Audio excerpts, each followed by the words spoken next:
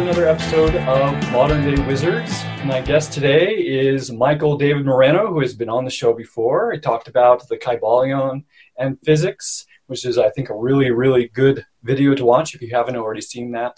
And today we're going to be talking about the history of planet Earth, and kind of how humanity, came into being and all that type of stuff. So Michael has studied this stuff. He's very familiar with Zecharia Sitchin's work and has even gone well beyond that in just studying these things himself, to the point where I think you have some theories which might even disagree with someone like Sitchin. So I consider Michael to be someone who knows what he's talking about here. He has written a couple of books. This is one of them, Days Before the Flood, which basically summarizes a lot of these stories. So that's what we're going to be talking about today. Thanks for coming on again. Thank you for talking with me again. It's an honor to be here with you. Cool. All right, so I want to start. We're going to be talking about where humanity came from according to a lot of ancient books, which are actually, some of these books are where the Old Testament come from. Like the stories in the Old Testament are actually coming from more ancient things. So you mentioned, I think, the Sumerians or something like that. Like what are the Sumerians? How long ago were they knowledgeable of this stuff? The Sumerians, probably the oldest civilization we know of currently, 4,000 or 5,000 years ago. They had running water, hot and cold water. These are the guys that came up with sexagesimal math, which is 12-based math, because 12 is easier to divide by 2, 3, 4, and 6, as opposed to 5 and 2 for 10. It's a lot easier. There's more ways to go about it. These people brought us our constellations, knowledge about constellations, calendars, the clock, the 12-hour clock. They brought us that. So these people also have stories of how we came to be. And it's pretty similar to stories in the Bible. It's just a little different. They say history is written by the winner, so who knows how that goes. So according to the Sumerian Kings list, they got here around 300,000 years ago. The first name on the list is Shu. Well, it's supposed to be this guy. There's 3 characters, 3 gods. Anu and his 2 sons. Enki is his older son, is also called Ea. And Enlil is his second son. But Enlil, his wife, his mother, is married to Anu. So he's the heir. So Enki not being married, his mother not being married to Anu, makes him illegitimate as an heir to the throne of heaven. So there was a battle somehow between the old king of heaven and the new one, Anu, and the old one came here. He's like, hey, there's gold here.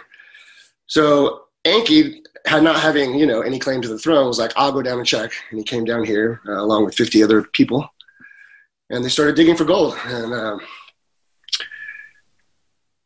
it lasted a really long time, and they were really successful. And then there was a battle, one more battle for the throne of heaven, because finally Anu came down to see everything that was happening, and he said, all right, well, one of you will inherit the earth, one of you will inherit the space above the earth, the space, and one of us will be king of heaven. So they drew straws or whatever, and the old king of heaven didn't get anything. So he's like, let's wrestle right now for the throne. And he lost. He bit off Anu's genitals, and for that he was sentenced to die on Mars. And that's where the face on Mars story comes from, because it was a monument to the previous king of heaven. And that guy was Allalu, which is where we get Alleluia. Alleluia, the god Alleluia. So all these ancient names are names of, people think they're holy words, and maybe they are, but they're names of ancient deities that perhaps died or once existed. Maybe they're still alive. Who knows? So we have Anu. He's the king of basically the planet that these people come from.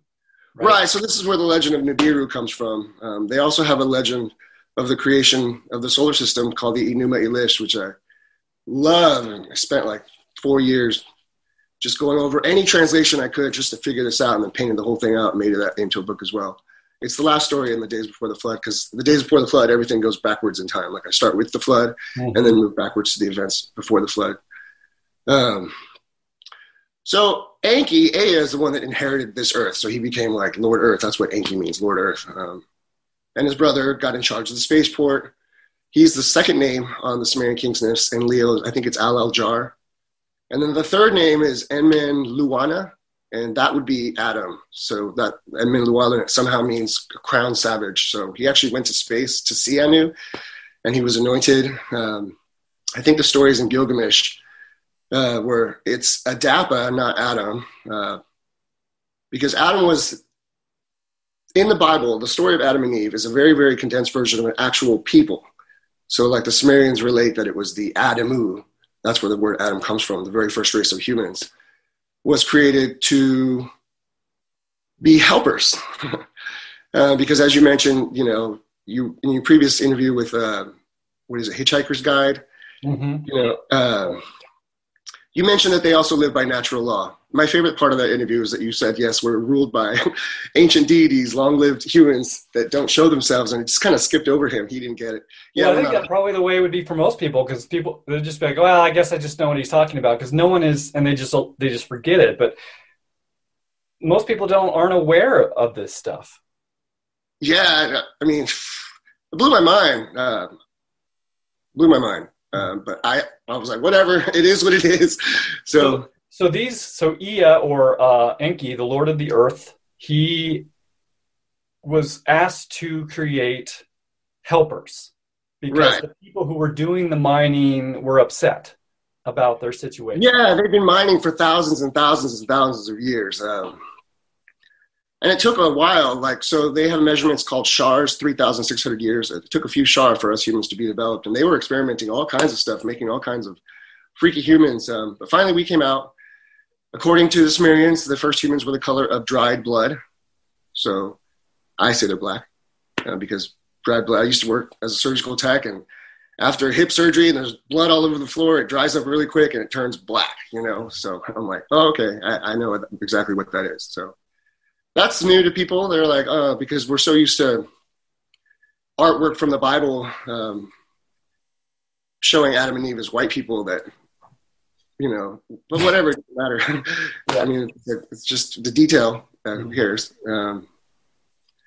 So yeah, there was a golden age of humans, and Adapa, he ended up going to see Anu because he shot down a plane from one of the gods, So these gods are called Anunnaki.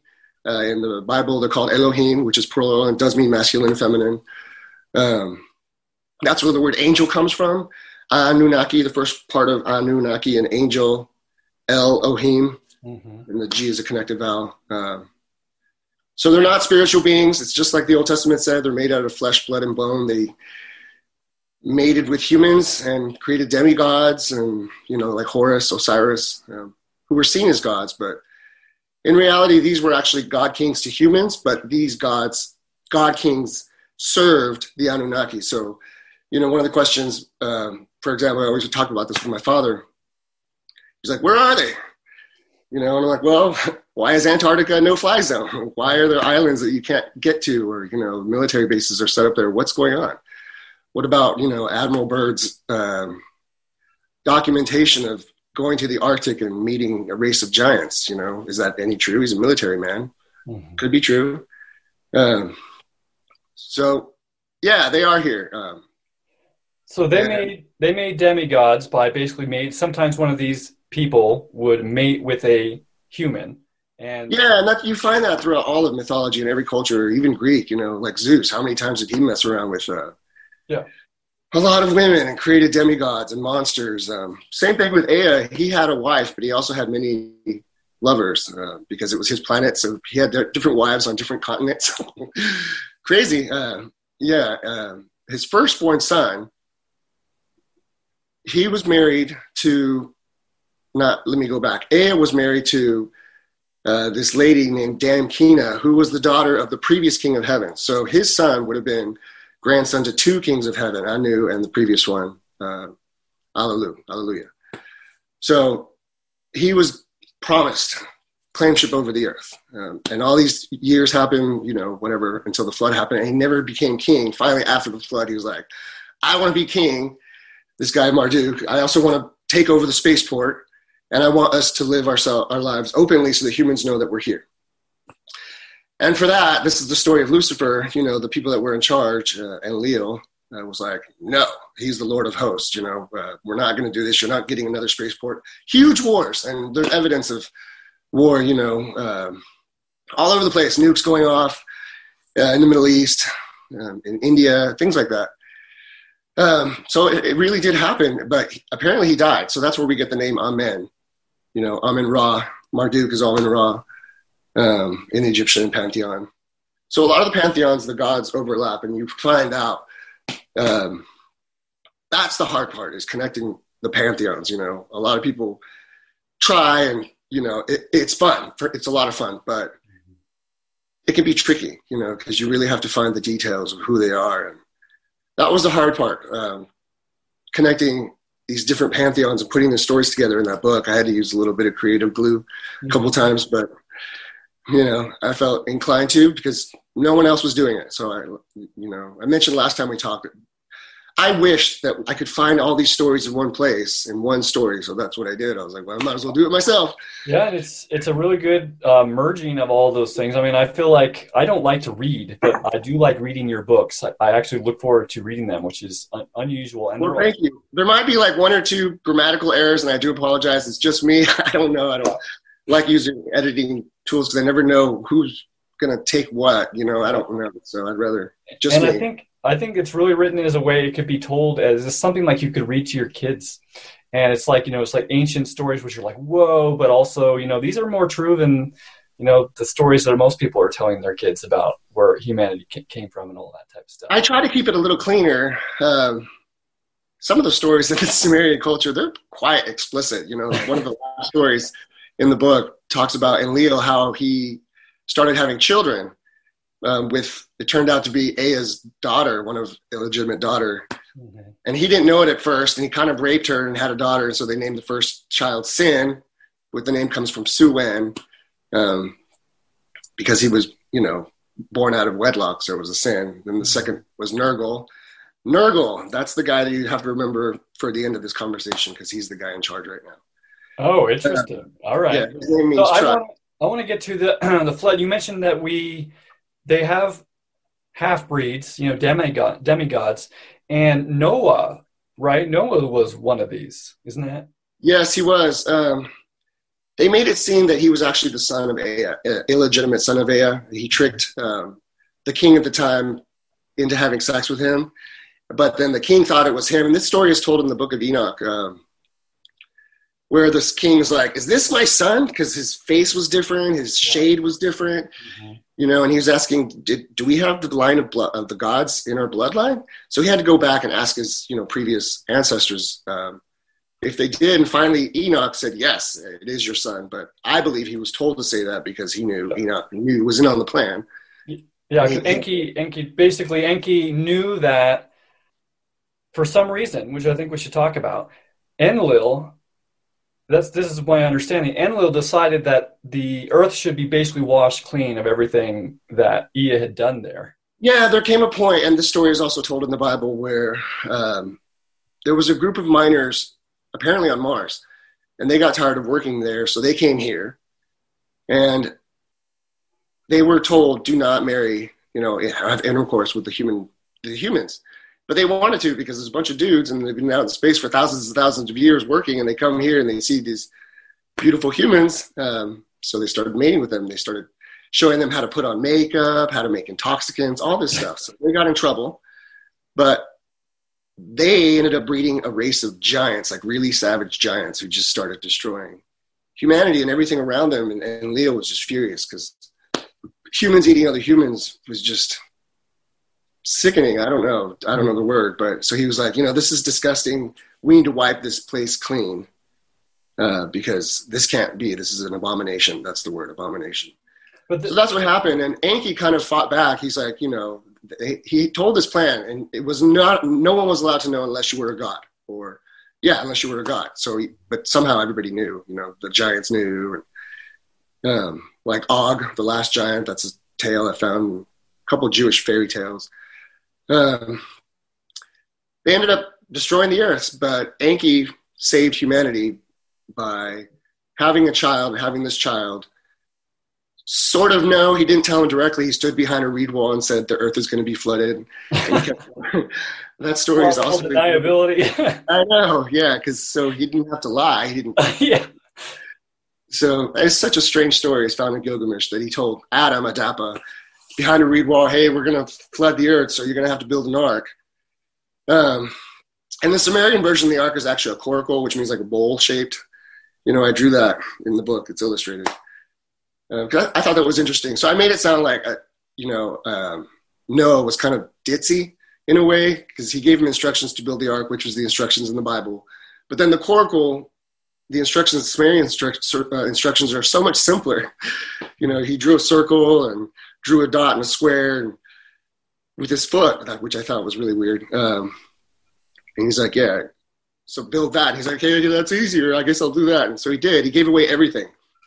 But he didn't. It wasn't just Noah and his 3 sons. There's a legend of a 4th son that didn't get to go because he was the guy that was supposed to be the heir. So I threw that in there. There's also 7 families that went with him, servant families and their wives, to tend to all the animals. So it wasn't just, the 4 couples. There was 7 other couples involved who were serving Noah and his sons and the other animals because these guys were God kings, They would have seen Noah as a God king. He wouldn't been like Charleston Heston or whatever. I mean, we're talking about a giant, 8 foot, 9 foot tall. Mm-hmm. Gilgamesh said he ran into him, and Noah was his height, and Gilgamesh was a giant. So are these? Do you think the flood actually wiped out basically everything on the planet, and these are like where we come from as human beings, or do you think it's maybe less severe than that? I'm inclined to believe that it did. There was a world flood. There's evidence all over the place. You go to the desert and there's shells. I'm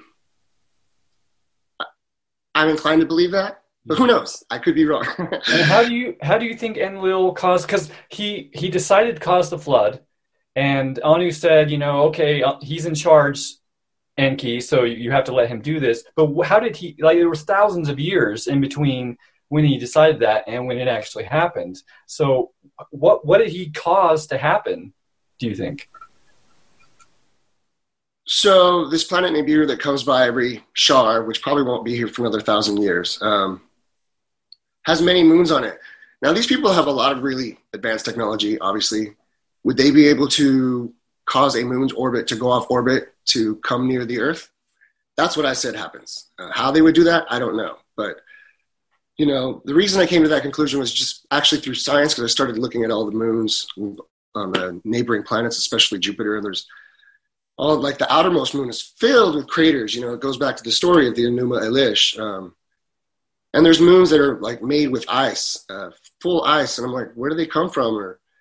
So I thought maybe a moon was made to pass near the Earth. Zecharia Sitchin said it was Nibiru itself, but I don't think it came that close to the Earth. So it would have had to be in a moon, but it would have affected our gravity and the Earth plates, the snow plates, because we used to be they're all cold all the time. Anyways, over Antarctica, like the snow shifted and the water shifted, storms, and probably from the gravity, the moon threw down ice chunks, and there was water everywhere. So who knows how that happened. They also mentioned that the water came from below the Earth. So something was happening to move water around. So that's what I believe happened. I don't know, but I do believe there was a world flood. Yeah, for sure. So how long ago do you think this flood was? 13,000 years ago, at the end of the last ice age. So that corresponds with, I can't remember his name. He made a book, Something of the Gods or something. Eric von Daniken. I don't know that name, so it's not him. But basically, he was saying Chariots of the Gods. Chariots of the Gods, not that one. I don't think so. It's definitely a different author for sure. So basically, he said, there's all this evidence that about 12,800 years ago, something happened over the whole North American ice sheet. Like basically, he thinks that perhaps a meteor came through and scattered like a shotgun and basically instantly melted the ice sheets. And it was like several miles thick in Minnesota. So it was a lot of water, and there's all this evidence, like in eastern Washington, of like just that huge amounts of water was just flowing in a matter of just weeks or something like that, and just did all of this stuff. So anyways, he says it's basically around the same time as you do. So I think that's pretty interesting. So I'm agreeing with Zecharia Sitchin on that point. I have no reason to disagree. I think that's a really good theory. It ended the Ice Age. And they say we're going back into one, so maybe. What? What about global warming? I don't know. Yesterday it was warm and today it's cold. Climate change. I don't know. Yeah, yeah, exactly. They really said, I don't know why these rich people are buying beachfront property if the oceans are going to rise. Definitely something suspicious going on with all that. Right. What do you think has happened since then? So there was the flood, and then can I touch on Noah real quick? Because I love this part because everybody knows that Egyptian mythology and the Bible are so interrelated, and nobody can find the flood story except it's the very, very first one in Egyptian mythology, the creation myth. There's a god, very, very ancient god called Atum, A-T-U-M, who was the one that stepped on land, separated heaven and earth, Shu and Tefnut. That was Noah. And then later on, Marduk, Amun-Ra, absorbed that character as his own. And so they think it was Amun-Ra that was Atum, but it was actually Atum. He's Noah. So he was the god king. So there is evidence of, in Egyptian mythology, staring us right in the face, but everybody overlooked. It was the very first creation tale. I love that. Yeah. So after that, Noah's children just kind of scattered, became god kings of new countries all over the world, India, North America, South America, everywhere. So that's pretty much what happened. There was a lot of wars. They play us like a game of chess. Now let's talk about because the gods, they got the heck out of Dodge before it happened, right? And then, I assume, and there's maybe not too much talk about who came back after that and got involved. So who's still involved here? Is Enki alive? Is he still involved? I think so. There are stories in the Sumerian culture where they went above the earth and they lamented at the destruction of the earth during the flood. So they all came back at that point. I think after the war, fast forward to 7,000 years after Atlantis, after the war with Marduk, Lucifer, a.k.a. Amun-Ra, a lot of them left. I think Enlil left. His firstborn son, Sin, I think he left, but his secondborn son, Nergal, stayed. And the reason he stayed, also, there's another son called Ninurta, also known as the angel Michael. He is also Enlil's son illegitimately through his sister. So these gods like to marry their sisters, or to keep a pure bloodline, to keep their DNA even more pure. I know for us, if we interbreed with our siblings, it causes, all kinds of weird things. But for them, they're trying to preserve a bloodline because they have better DNA than we do. We have degenerate DNA, unfortunately. That's how we were created.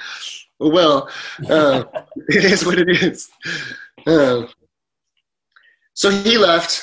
The reason that Nergal stayed and Ninurta stayed was because they caused so much damage and they used nuclear bombs. And that's also considered bad. Why they did that, they shouldn't have. And so I think the humans used them, and then these other two. No, these creatures had them, and they used them against each other. Oh. There's stories of a deadly wind, radioactive wind, that was killing people in Sumer because they had, detonated these bombs, killing cities, and they're trying to kill Amun-Ra. They were trying to kill his son, Nabu, that's another really interesting character. Who knows if they succeeded? I do not know. I think they did kill Marduk, Lucifer. That's why we say Amen. I'm not sure if they killed his son. But the people that were involved in the war had to stay. So, for example, Sin, his two children are the twins. And Ishtar, have you heard of Ishtar? She's the name Easter. We used to celebrate her in the spring equinox or whatever. And then the winter solstice was her twin brother. They're also found in the Norse myth, Frigg and Freyja. So you'll find the twins, they're still here because they were involved in the war. And just like the Norse myths say, they come from a different bloodline, the bloodline of Enlil. For the record, there are no such things as serpent or ancient serpent humans. We were created in their image. They are not serpent-like. They are, warm-blooded. The serpent thing, the whole serpent thing is a last name. So you get instead of writing your name, Michael Moreno, I could be like Michael Serpent. And instead of writing serpent, I would put a statue of myself as a serpent. So that's a way of saying your last name, which bloodline you came from. So there's two bloodlines, the bird and the serpent. So that's why you see like bird people or serpent people. There are no serpents. The Nagas weren't serpent. That was a bloodline, specific bloodline to Enlil. Not Enlil, Enki. The serpent was Enki. So, yeah. So go ahead. I don't know if Enki made it. I think he's probably hiding somewhere underneath the sea. There's stories of cities underneath the sea in the Arabian Sea. Yeah. Is he staying because he's one of the few that has to? He inherited this planet, according to Anu, his father, because he's never going to be king of heaven. So he's like, well, I might as well be here on Earth and keep this planet. And the reason that I think that he stayed is because he's also mentioned in the Norse myths, Thor has to go get this gigantic bowl to make lots of beer to have this party in the city underneath the sea with the old man of the sea called Aegir. That's Enki. So he's still around. But in the Norse myths, they made him sound like he's old and senile. Who knows? In the Sumerian culture, he's not old and senile. These guys are constantly trying to make their lives longer. Mm-hmm. Some kind of magical fruit or water, special water. But I think you mentioned in the book that some of the gods who were born on Earth as opposed to born on Nibiru, they actually had shorter lifespans. And could a longer lifespan be related to the fact that Nibiru takes 3,600 years to basically pull off an orbit? And, ours is, would you think that our lifespan versus their lifespan is proportional to 1 to 3,600? Yeah, I also think it's because we're closer to the sun. They're not used to that. In the stories themselves, these guys, they don't really come out into the sun. So they punished Ea, for example, for creating an Adam Adapa, shooting a plane down. They were going to punish him by tying him to a rock, stripping him naked and letting the birds peck at his flesh. But Ea took the punishment. So that's where the story of the guy that brings the fire shoot. In the Greek mythology. Somnimbus. I can't remember. I know what you're talking about, though. He took the punishment, and he went out into the sun, and his skin charred. There's stories of these men, like Alexander. Alexander the Great was looking for them, and apparently he found a cave of them, but they lived in caves, and they kind of radiated. Their eyes radiated. So who knows? They kind of sound like vampires in a way. You talk about... That's where the legend of vampires come from.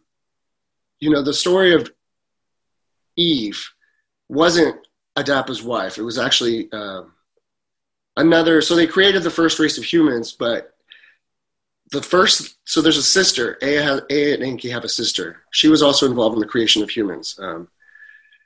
She gave birth to the first human, and then that was Adapa, and then they started. There were 14 nurses, and they all started giving births. First round was single births, and 7 rounds after that, they were all double births, and that's how human race started. But they were all sterile. So Enki is the one that actually, there's a regenerative property in the ribs. For some reason, I looked that up. He was put to sleep by his own son, and taking that, and with that, they made something to de-sterilize them so that they could have children. That's why they got in trouble. That's why Enlil kicked him out of the garden, because they started masturbating pretty much because they started getting horny. And he's like, how do you know yourselves? That's what knowing yourself means. And, they're like, well, I don't know. It just happened. And so he's like, you guys, what you're doing is gross, and get out of here. Don't ever come back. That's what it came down to? Yeah. So that's the story. But, in the meantime, Enki's wife, she wanted to have a earthling daughter too. So she did. But she grew up away from everybody. So this is where the legend of Kali comes from, the Hindu legend, or the legend of Lilith. They said that she was the first wife. She was created by a different mother, and she grew up differently away from the Adam. And she didn't want to be a part of that. She was supposed to marry Adam, and she was like, no, I don't want to be a part of that. Can I just go do my own thing? And of course, Enki was like, sure, I'll build you a house, and you can do whatever you want. And of course, they seduced each other. I'm sure they did. And she ended up seducing all kinds of men, and she also drank their blood. Like she would chop off their head if they didn't satisfy her, and she would drink their blood. And that's why this legend of vampires comes from, all of that, because it sounds like these people, some of them do drink blood. You know, I don't know if you ever looked at the Inca gods. They do show them with fangs. Yeah, I was going to look it up. I know I have it somewhere here, but whatever. Oh, here we go. So I don't know if you can see this, but if you look at the teeth, there's little fangs right here. It's pretty interesting. So who knows? Yeah, maybe that's where the legend of vampires comes from. Do they drink blood? I don't know. They love meat. They love meat. You know, they love the smell of cooked lamb, according to the Bible. You know. Well, who doesn't? So if I were to meet these people, like if I were to run across Enki, do you think I would consider him to be a good person? I don't know. He certainly had a very heavy hand in our creation and keeping us around after, you know, during the flood when we were all going to get wiped out. For that, I say thank you for saving us. Then after that, he just kind of let the gods play us like a game of chess. You know, he would occasionally intermingle or whatever, have a son here or there, daughter maybe. But so I don't know if that's good or not. You know, he's just like, okay, well, you guys are in charge of them now. So ignoring like what he's done. I mean, he could have seen the whole thing as it's just a pet project, and you know, and so he saved his pet project, and he wasn't like trying to be a nice guy or anything. But like in person, ignoring what I know about him, what would that interaction be like? Do you imagine? So there's this movie that came out, the last, not George Lucas. Who's the big director that makes E.T. and Jaws? Spielberg. You know that movie where everybody was turning into the internet and they had an avatar inside this internet? I don't know if you saw that. I don't think so. Ready Player One. Oh, I saw that. Yeah. So while these kids are in the internet, in this world, they run into this giant god. Do you remember that? That's hooded. Mm-hmm. That's probably what it would be like. That's what I imagined when I saw that scene. I was like, oh, that's probably what it, because, you know, if you look at the Sumerian carvings, you see humans are really tiny sitting next to them as a giant on a throne compared to these humans, compared to us, you know, and even like, yeah. So I would imagine what? So we'd be different in physique, but like, would he be like, oh, hey, Callan, how's it going? Let's get to know each other. Or would he be just like, stupid ant over here making noise? I don't know. I honestly don't know. I could imagine that some of them despise us. I don't know if Enki would. I don't know. I honestly don't know. Trying to characterize them, I couldn't do it because I don't know them personally. I only know their stories, and they don't really define their character, just what they do. I would be honored to meet them. That would be, I saw a giant that was like 12 feet tall. He's like, hey. I'd be like, hey. That food of life that they offer to some people sounds pretty nice. I feel bad for that one guy. Basically, Ea told him not to accept the food and drink of life. Yeah, so when Adam Adapa shot down that plane, he was forced to go to Nibiru to go talk to Anu. Because Anu wanted to see what was going on, why this guy was created, why he was given technology, why he was ruling other humans. And he was basically going to be a link between the gods and the humans, and he was going to tell the humans what to do. So Ea knew that Anu was going to offer him the food of life and the water of life. And he told his son, do not take these things because they mean to kill you, but he lied to him.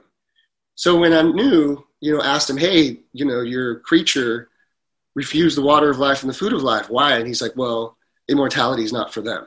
Mm-hmm. I think that's also in Gilgamesh. That story is part of Gilgamesh. So obviously Ea thought, we are an experiment. We're not meant to live as long as them. And I don't blame him. Look how destructive we are, I imagine if we lived forever, we'd probably have a lot more respect for the raising of children, the importance of, whatever this child is going to become, it's going to affect the world for thousands of years. And, people would be the world would be full of people who are wiser just as a result of having been alive for longer. That's an interesting point. I think that the gods too, they don't just like get horny and start having tons of children everywhere. Like they really take into consideration, we're going to bring a life into the world. How is it going to affect the world? Because they're going to live for a long time, so I think they took that more seriously than we do. Here, a lot of people just have casual sex and oops, I'm pregnant, which happens, and they just overpopulation just keeps happening. One of the reasons they don't show themselves is because we overpopulate so quickly today. I think in the past we've tried to overrun them. And so, the gods were like, don't show yourselves because when they get too many, they can potentially take us out. Mm-hmm. So they hide.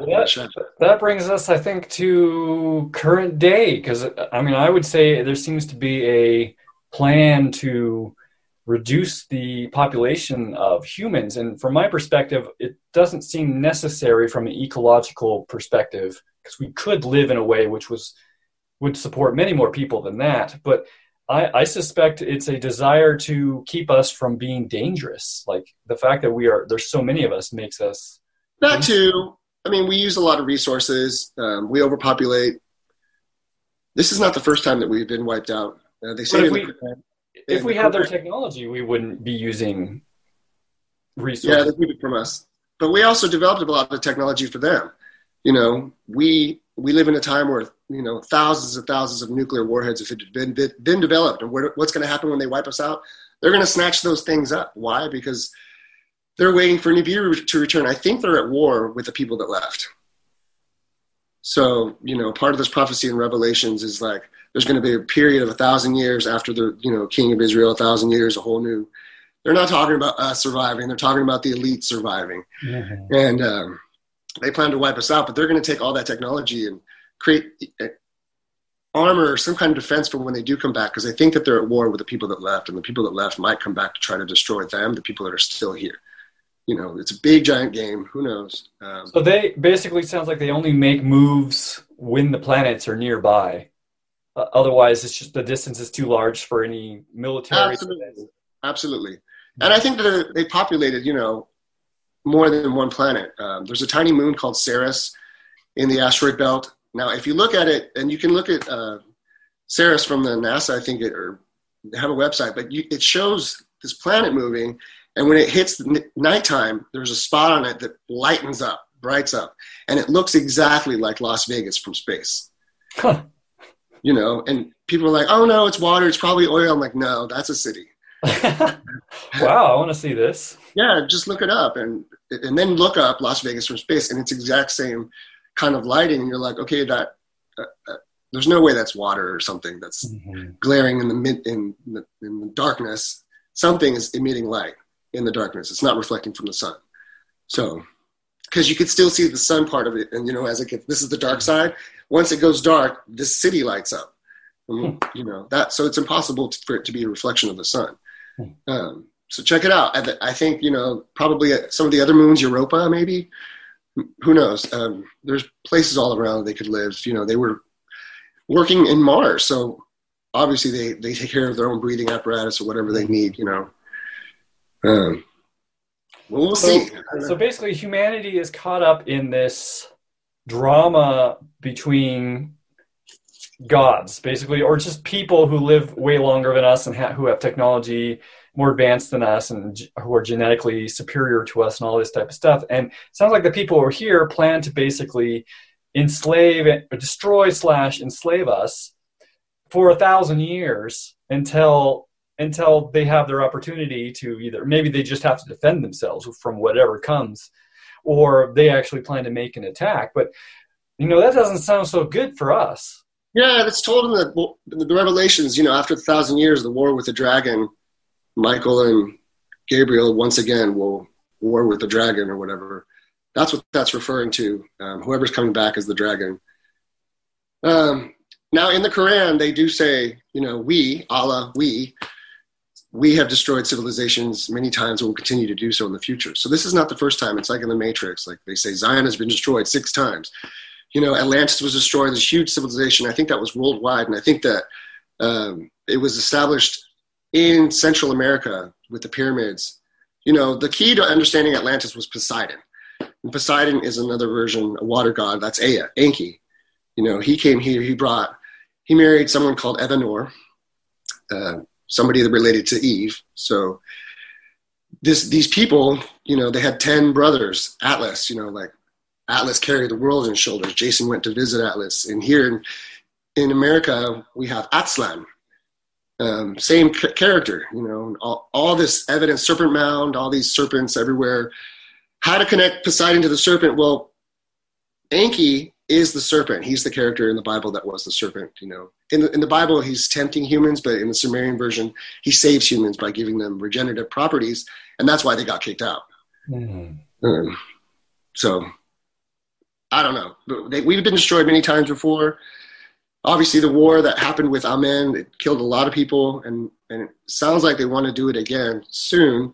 So these are people who live a long time. They have advanced technology. They've led civilizations for thousands of years. They understand how humanity works. They see us as much lesser than them. They're so advanced that they can write books like Revelations and know that, they're doing it thousands of years ahead of time, so that they can play out the story when the time is right. 3,000 years ahead of time. 3,000 years ahead of time. How much? 3. They're planning it way ahead. They're really planning ahead. Maybe 2,000 years ahead of time. Okay. Because, they created Christianity, Islam, and they created these opposing religions to perpetuate a war.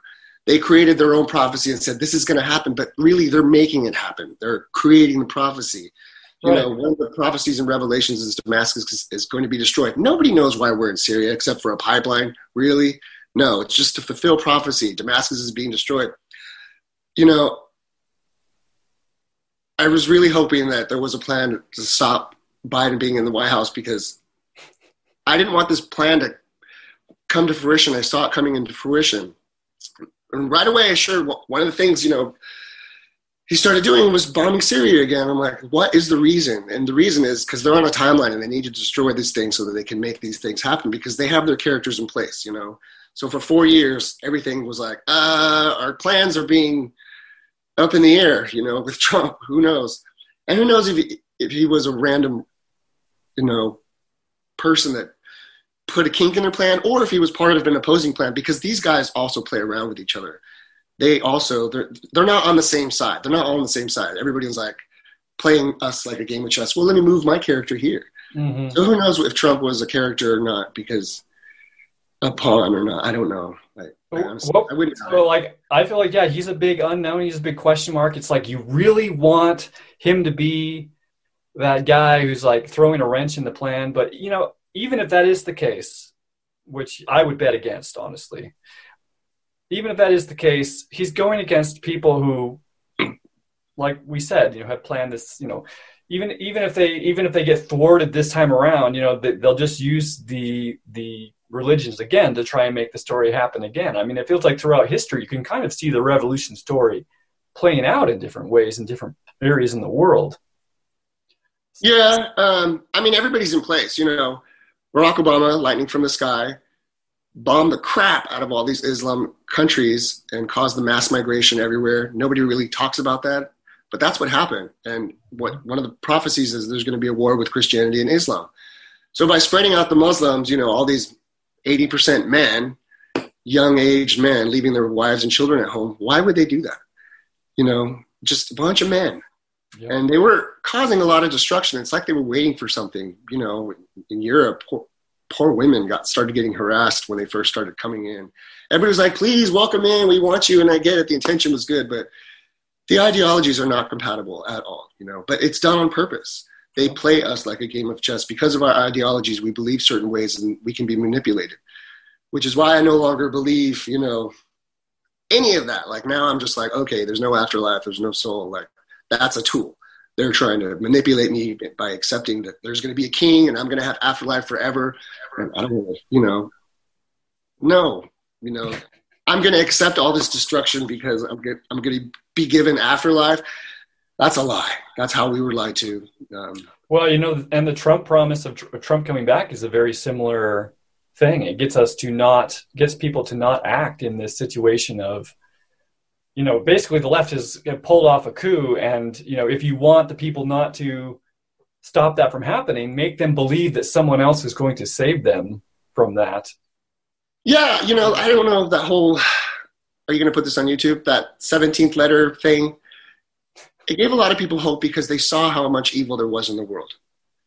But in the end, even though it exposed who our enemy was within ourselves, these people that are doing terrible things to other people and human trafficking and rituals and all that stuff, which does exist, and people brush it off. No way people could be this evil. Yes, people can be this evil, unfortunately. Bible says it, in Leo, Lord of the Hosts, that's the reason for the flood, because we're constantly evil in our hearts. We constantly do bad things.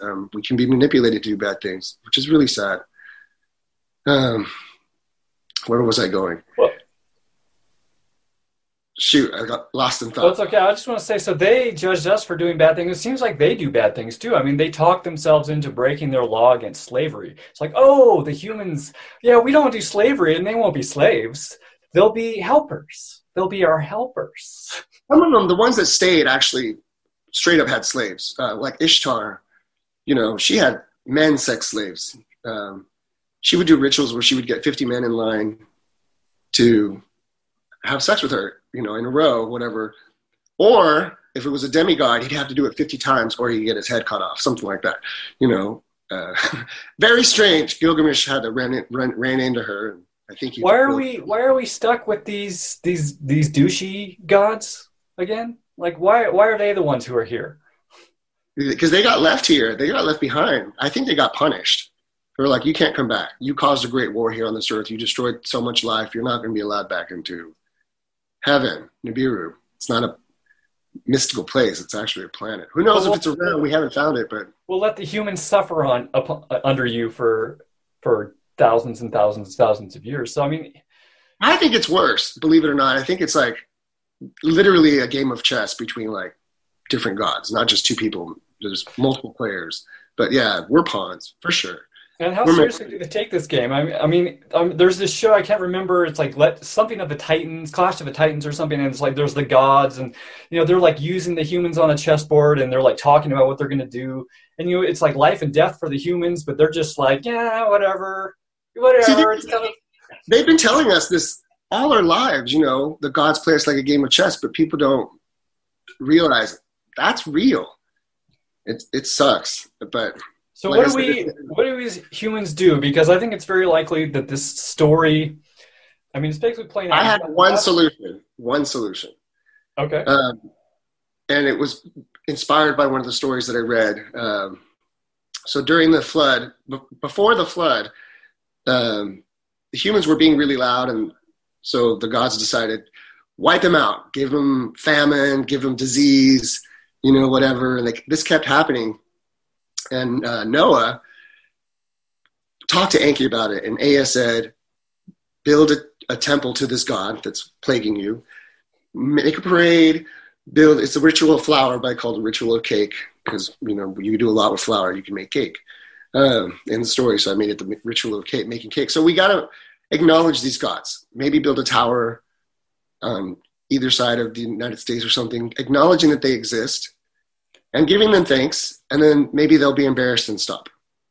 I hate that. I hate that there's these powerful people, and the only way that we cannot be destroyed or enslaved by them is that we have to grovel. I mean, that's the only solution I can think of. Other than that is just let the game play out. And, I think the more people know, maybe we have a better chance of asking for them somehow to just reveal themselves. They plan to reveal themselves during this war that they have planned for us. The two witnesses, they're not going to be men in sackcloth. Sackcloth is cloud.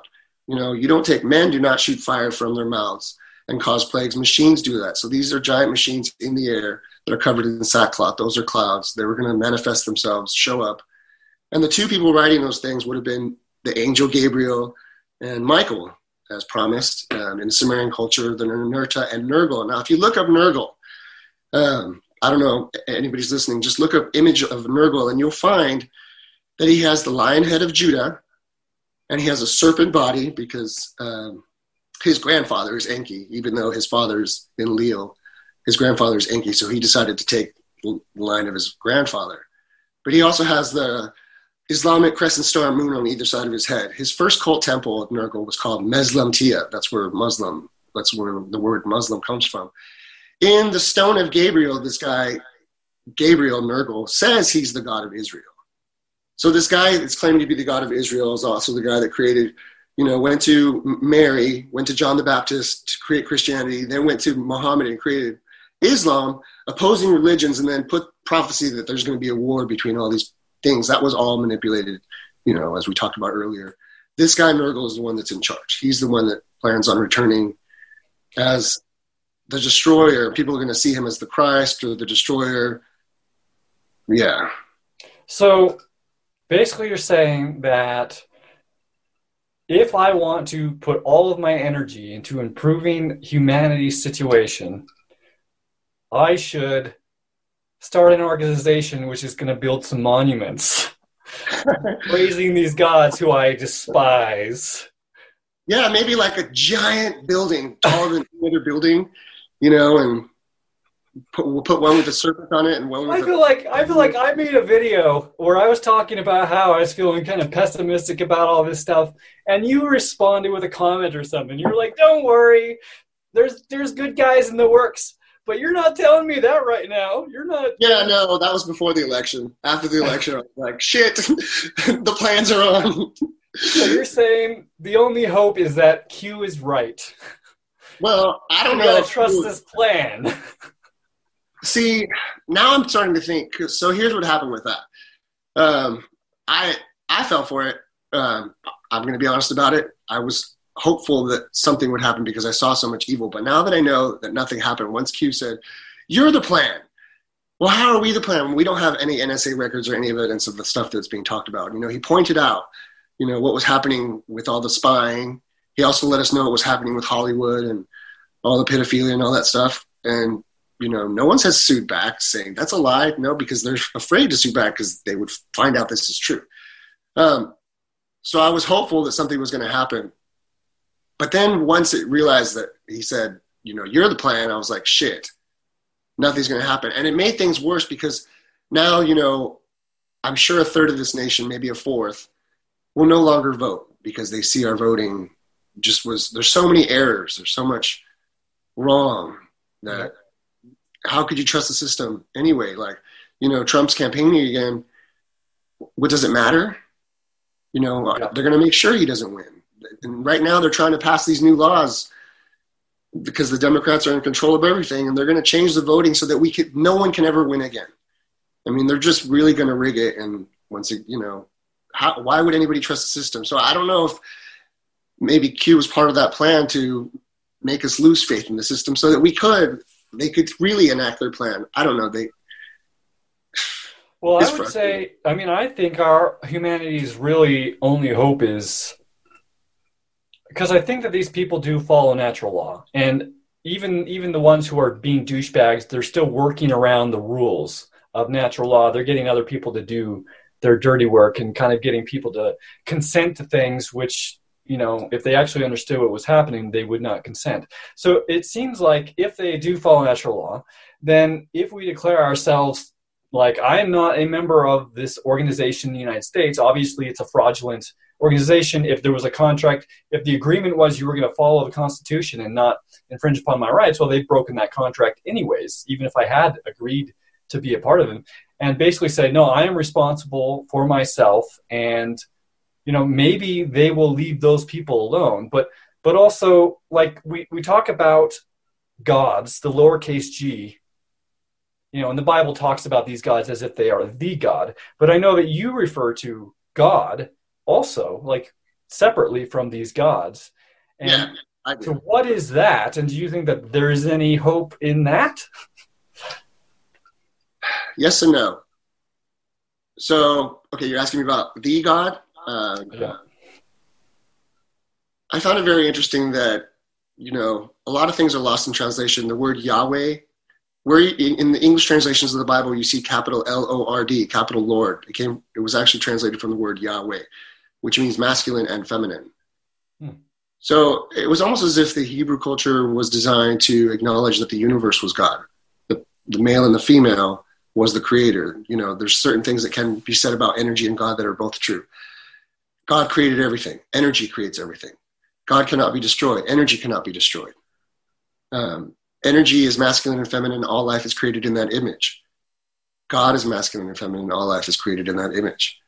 Yesterday the interview you just had with this young man, and he was talking about being a white witch and falling into the feminine. And it is true, the feminine side of energy is where life comes from. Who put the wisdom in the inward parts? Job 38:36. That's where I came up with inward parts for as far as energy. The universe, I see my experience in this universe as my experience with God. I don't die to meet God. I'm experiencing God right now. Talking to you is part of talking to God. Going outside and seeing the birds or whatever. I feel more connected to nature in that way. But also karma happens stronger to me that way. I guess natural law once you accept it. So I feel like I have a direct connection with God. I don't need anybody in my life to tell me how to worship, because I feel like worship is mental slavery. Mm-hmm. I think the gods instituted that idea of worship.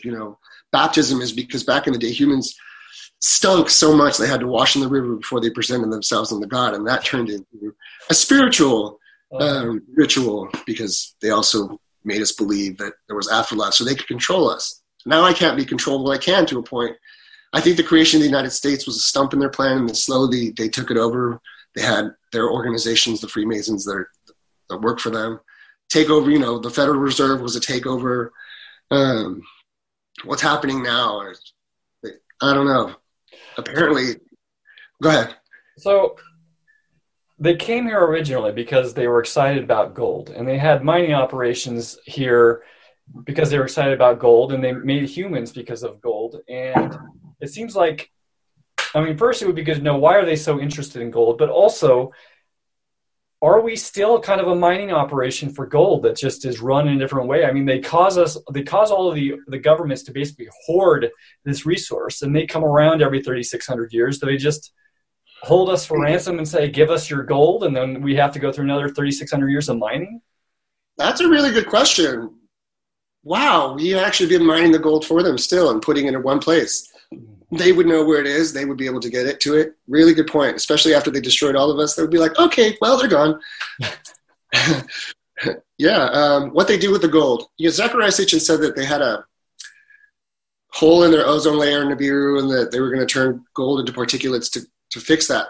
Because I think he was trying to follow mainstream thinking at the time. There's no hole in the ozone layer. It's not a hole. It's where the part of the electromagnetic field comes out. So that idea is bunk to me. That's one of the ways I disagree with Mr. Sitchin, respectfully, because I do respect his work immensely. I'll never talk shit about him. And he's gone. But I do disagree with him on certain points, his work. Mm-hmm. So I think the same reason we like gold. Greed. Really? Because why do we like gold beyond we just believe that it's valuable? It's not really that useful. Silver is way more useful than... They use it in satellites in space, don't they? Yeah, but silver, I think, is far more useful. Probably. There's something called monoatomic gold, which I don't know too much about, but basically it's something you can take internally, and it helps. It's kind of like the dune spices. Like you're wanting to get these materials because they're valuable to you, maybe biologically as well. Do you think that's a possibility? Perhaps. Perhaps they do use it to create some kind of water of life, some kind of property. But for most part, I really believe it's just greed. But why do they cling? Greed, I would assume, is present in them, but why are they clinging to gold? I would say the reason we cling to gold is because they put it into our minds to do that. But why do they care about gold? Honestly, that's the only thing I can think of is just greed. I don't know. They're just like, it's pretty. It's kind of soft. Money for them. It's, they introduced the system of money to us from their system of money. Gold, except theirs is actual based on gold. They exchange gold, I imagine, not just currency based on gold. So it's kind of an arbitrary thing. It's like just they started using it at one point, and it helped build their civilization and their cargo networks of sending resources back and forth and getting a larger empire, so you could have more gold. But really, they didn't pick it for any reason. Like Bitcoin, there's nothing particularly special about it. Anything could be Bitcoin, but we choose Bitcoin because it's kind of the first one. It's kind of the thing that we started with. I guess so. I'm scared. I don't know about Bitcoin. I mean, I know it's going to be worth a lot, but then somebody can go, boom, no more electricity. And it's I think that I try and tell people that I think that's exactly what's going to happen. I think we are going to be pulled over into this crypto system, and you want to be in right now before that happens, because it's going to be really good for you, but you got to get out of that. At that point, once all the world's on it, it could happen at any moment. They're just going to shut it down, collapse the entire world, and all the people, the whole idea of a decentralized currency will be demonized once the grid comes back up, months or, years or decades later. And by then the system which will exist will be completely centrally controlled by a one world government, and there won't be another internet to choose. So you'll basically have to go onto it. So I think you're right. I think don't stay in Bitcoin long term. Turn it into property, turn it into food, turn it into everything, weapons, whatever. Absolutely right about that. If you can, even at this point, it's almost too late to get into it because there's. I don't think so. I think it's early. I think it's going to explode, dude. I think it's going to be way bigger than it is now. But for how long? I'd say 3 to 5 years. That'd be my guess. All right. I should invest. I should invest. I mean, it's going to go up at least a couple of times, right? And also there's cryptocurrencies like Library, which, was 5 cents 2 months ago and is now 25 cents. That's 5 times your money, right? And you didn't even have to put that much into it. And it's going to go way higher than that. So, don't worry about Bitcoin and all this stuff. Get into the small coins, which makes sense. That there's a reason to believe that they're going to last. And once Bitcoin goes crazy, they're all going to follow. So I think and then buy land. Right. So anyways, I think we're getting off topic, but I feel like we've really covered pretty well the whole story of humans' origins. To be honest, I'm feeling a little bit discouraged. I feel like I have no hope except to trust that the Q propaganda, which is still coming out, is true. But I don't think it is. And so, I don't know, I guess I'll just live my life and try and stay out of the shit. I wish more people knew. I think that if more people understood, but do you know how hard it is for a grown man? I can't speak for a woman because I'm not a woman, but a grown man to give up their entire beliefs. Yeah. Somebody once said to me, I've told this story before. If God turned out to come down in a UFO, I'd shoot myself. And that's what's going to happen. So, that it's so sad how they've manipulated us into believing their thing that, there's so many Christians that are like, yeah, God's going to return and kill everybody. We're all going to kneel and he's going to be the king of everything.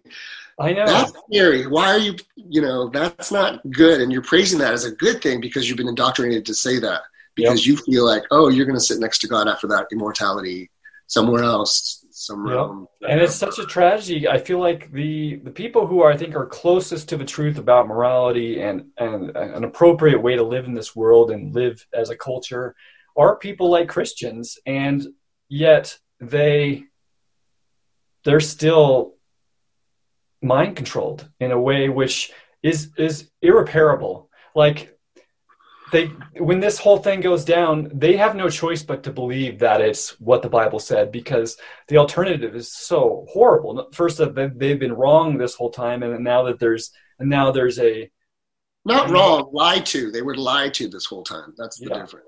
And now there's basically what's actually happening, which they thought was so good, is really actually pretty horrible. And everyone they love who is Christian is not going to accept them if they don't believe it along with them. And so they really have no choice but to go into that and just convince themselves that they believe it. I know. And I feel really bad too. Because in general, Christianity is a pretty good religion. There's a lot of good people, and on all religions. Yep. Most people just want to feel connected to something greater. I don't blame them. And if we've been told all our lives, there is something greater, and you have a king, and he's going to save you, and you get to spend immortality with him somewhere else. If you didn't know any better, you'd be like, well, heck yeah, because I want to feel close to God. Unfortunately, that's a lie. And the greatest thing about this being exposed is that now I know I don't need a priest or an imam or a rabbi, anybody telling me how to deal with God, because my interaction with God is my own. I don't need anybody, a savior, nobody. I'm my own savior. My interaction with God is, all I have to do is speak openly with an open heart, truthfully, and I can say something and it'll return, manifest in a way, if it's important. I'm not, dear God, grant me $1 million. That's not going to happen, right? I'm going to work for that if I need that, Right. Maybe God would provide an opportunity, but who knows? I was blessed to have this opportunity with the physics book. And this thing right here is just like the Days Before the Flood is my tribute to them, to Enki, to the stories that came before us, Well, so you've already done it. You've already built your towers, worshiping them. It's right, trying to appease them. Yeah, we're building towers. Yeah. Maybe you will get if we can get enough people to read these books, man, maybe they'll take us up and give us some of that good shit, the water of life. Are you in? I don't know. I have no control over anybody else except myself. Yep. But I don't know what to do. I feel like the plans are back in the works. Once bombs in Syria started going off again, I was like, yeah, they really want to, because it's part of the prophecy. Damascus will be destroyed during end times. The son of the right-hand gift of God, Benjamin Netanyahu, that's what his name means. He's going to restore greater Israel. I think that's his plan. That fulfills prophecy. The people in 2012, there was already chatter that everybody, Orthodox Jews already have all the things made to make this third temple. When they make it, it's just going to come up. And that started in 2012. Benjamin Netanyahu has been in power for a long time. His name used to be Benjamin Netan back when he was younger. But, the people that he serves gave him the name Benjamin Netanyahu to fulfill prophecy. One of the other prophecies was the papal prophecies. This is supposed to be the last pope. It's not a prophecy that, they pick the names of these popes to fulfill a prophecy, and then something happens and they leave. So this is supposed to be the last pope. Benjamin Netanyahu, son of the right-hand gift of God, is restoring Israel. That's part of prophecy. Damascus is being destroyed. There's lines in the cloud. This whole thing, one of the prophecies where men will be like women and women be like men. It didn't happen organically.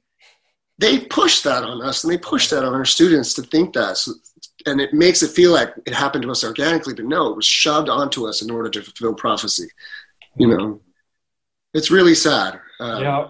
My feeling is, I feel like I've always kind of known that this stuff is going to happen, but I also have a feeling that there's something on the other side which will be better. And I don't know if I'm just deluding myself, but I've kind of set myself up with, my intention is to survive this because I have a feeling. Look, I don't like to give false hope, but if I don't believe in afterlife because I know that energy there's no other realms. However, the possibility of reincarnation is a lot greater because things recycle in energy. So do we. The problem is that even the Hindu culture, which really talks about reincarnation, they say nobody knows when you're reincarnated. You don't remember your previous life, but it does. It is somehow part, like you're connected to what you did previously, it manifests itself again in a new life. The stories of reincarnation that are coming out now are new because there haven't been any for thousands of years, except for the Hindu culture. And they were demigods that were reincarnated from previous gods. But even then, they didn't know that they were reincarnated. They just assumed so. So I wasn't referring to reincarnation, though. I would say look into Ian Stevenson. I feel like he is basically prove that is happening, or at least that memories are being passed through some, I don't know, completely maybe within the realms of what we understand with physics. Just things just happen, can be picked up by other minds. But I'm saying survive. This planet is alive. Something better on the other side in this current life after this whole prophecy plays out. But I agree. I could be deluding myself. I do think maybe some of that false hope is worth it. I would, in that respect, I would stop worrying about what's going to happen to us individually and start thinking about humanity as a whole, where we're moving, where we're headed. Can humanity survive this? We will, and we'll be played again. And I mean, it's just the way that, we weren't meant to be, like Leo said, we're abominations. We shouldn't have been created. He didn't want us mating. We didn't have the power to mate because we were sterile, because we were a mix of hominids and their blood. Just like donkeys or mules, they're sterile because they're a mix of two different species. We were sterile, and then we were given the power of reproduction, and we were seen as abominations. So, it's unfortunate because we do have degenerate DNA compared to them, and it's unfortunate that we are getting played to them. But the only way is if humans come together and acknowledge them first. In some way, say, hey, we know you're there. Thank you for everything you've done. Thank you for teaching us a lesson of war. But can we stop? Maybe they'll stop. That would be the only way. Otherwise, the plan keeps going. There's you and I talking is not going to stop any of this. People are going to think that we're crazy. Absolutely. People are going to say, like, you guys are nuts. Yeah. Well, I think most people who'd watch a podcast called Modern Day Wizards are already in that category of someone that people thinks is a nutcase. So sorry, everyone watching. I'm not saying you're a nutcase. I'm just saying I know that a lot of people probably think that you are. So, I mean, I don't know. In the very least, it's we may not be able to get ourselves out of it, but if it comes down to it, and that's just the situation, it's just the fate of humanity is to be a slave. Well, then I intend to live my life in a way where I can enjoy it to the fullest and be as free as possible. And I envy you in that way because I do watch your videos. I do watch you. I feel like you're my friend, so I'm getting to know you. And I do envy you that you have, my friend and I watch you, and I was like, check out his bike, and we love that kind of stuff. That you're a little more free. You're more outside the system. Even though you have less, you have more because you're more free. Yeah. For me, I have my love. I also have my two passions, books, and I'm also a dancer. I've been a dancer forever, and I get to teach dance. Luckily, with my students, I get to interject, things that are happening that are not being taught in school in a polite way so that they know, what's happening. I get to tell them little things. But, I know that some of my students watch my videos, so I don't talk about the end time stuff because it's really scary. It's a really sensitive topic. I try to touch on it in some of my videos, like the cult of Marduk, the reason we say Amen, or the story of the face on Mars, the reason we say Hallelujah. Mm-hmm. But I've never gone in depth so much as explaining end times, comparing what's happening to the prophecies, to what's about to happen and why. And because it's really scary. The only thing I can do about it is laugh. And in the meantime, continue to research, read my books. I love books. Continue to dance, teach dance. Yeah. Live our lives. And I think actually knowing the truth makes us more capable. At least I feel like it makes me more capable of being, all right, well, I'm just going to focus on really making my life as good as possible and helping the people around me have. Yes, help the people around you, please. That's the only thing we can do now really is to be good to each other, to really help each other out. I know they're trying to divide us. The media and Hollywood is trying to keep us divided through race and culture, even though, I grew up in the 90s. Nobody thought this way. Whitney Houston was the biggest star. Michael Jackson was the biggest star. Michael Jordan, Magic Johnson.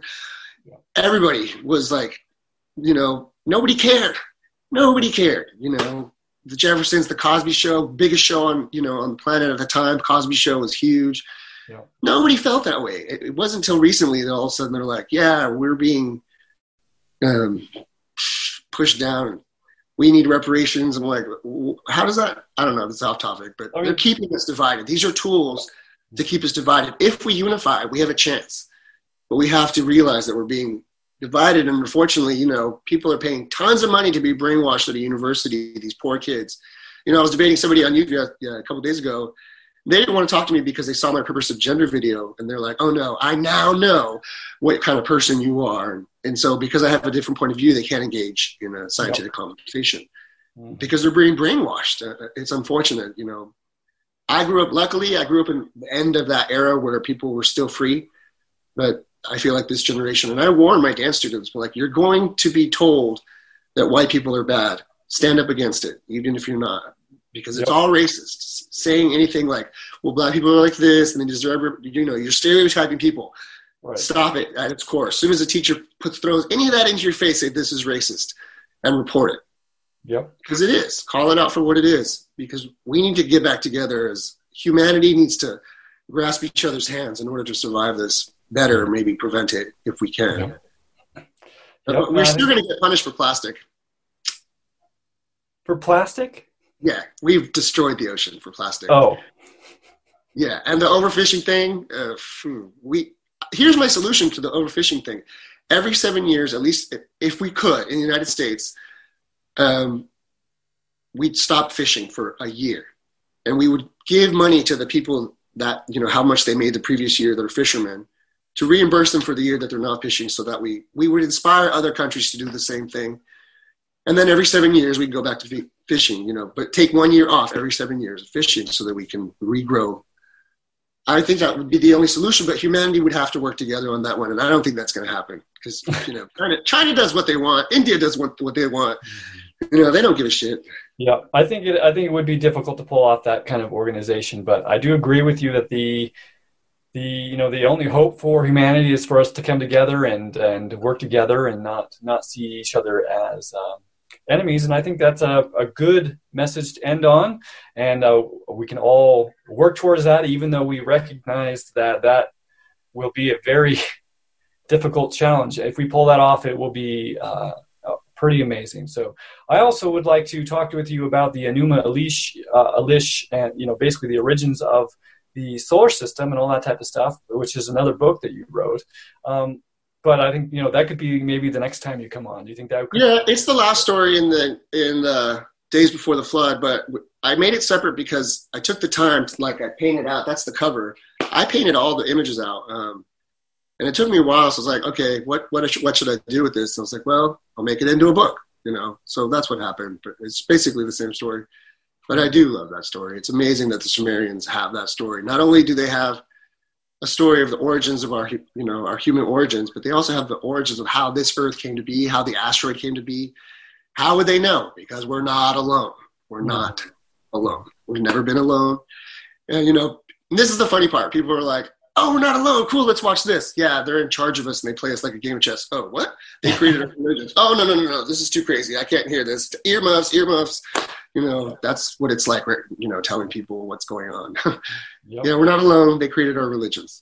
They play us like a game of chess.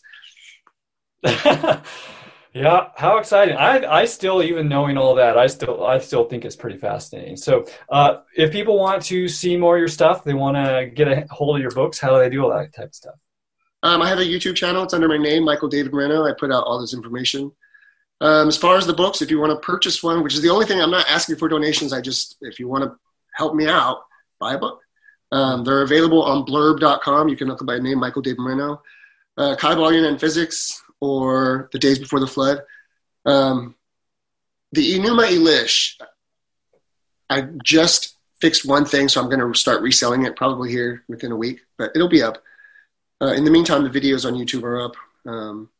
I'm also now posting on Publish OX. They're in the beta phase testing. It's similar to Library. They kind of use Bitcoin. So I made a few cents on that already. Oh, cool. I hadn't even heard of that. I'm not very successful in Library because I don't know how to compact my videos because they're kind of long. They freeze up on me. And the same thing with Odyssey. I tried to publish there, and it took 3 months for my first video to be allowed to publish on Odyssey. Finally, I got an email.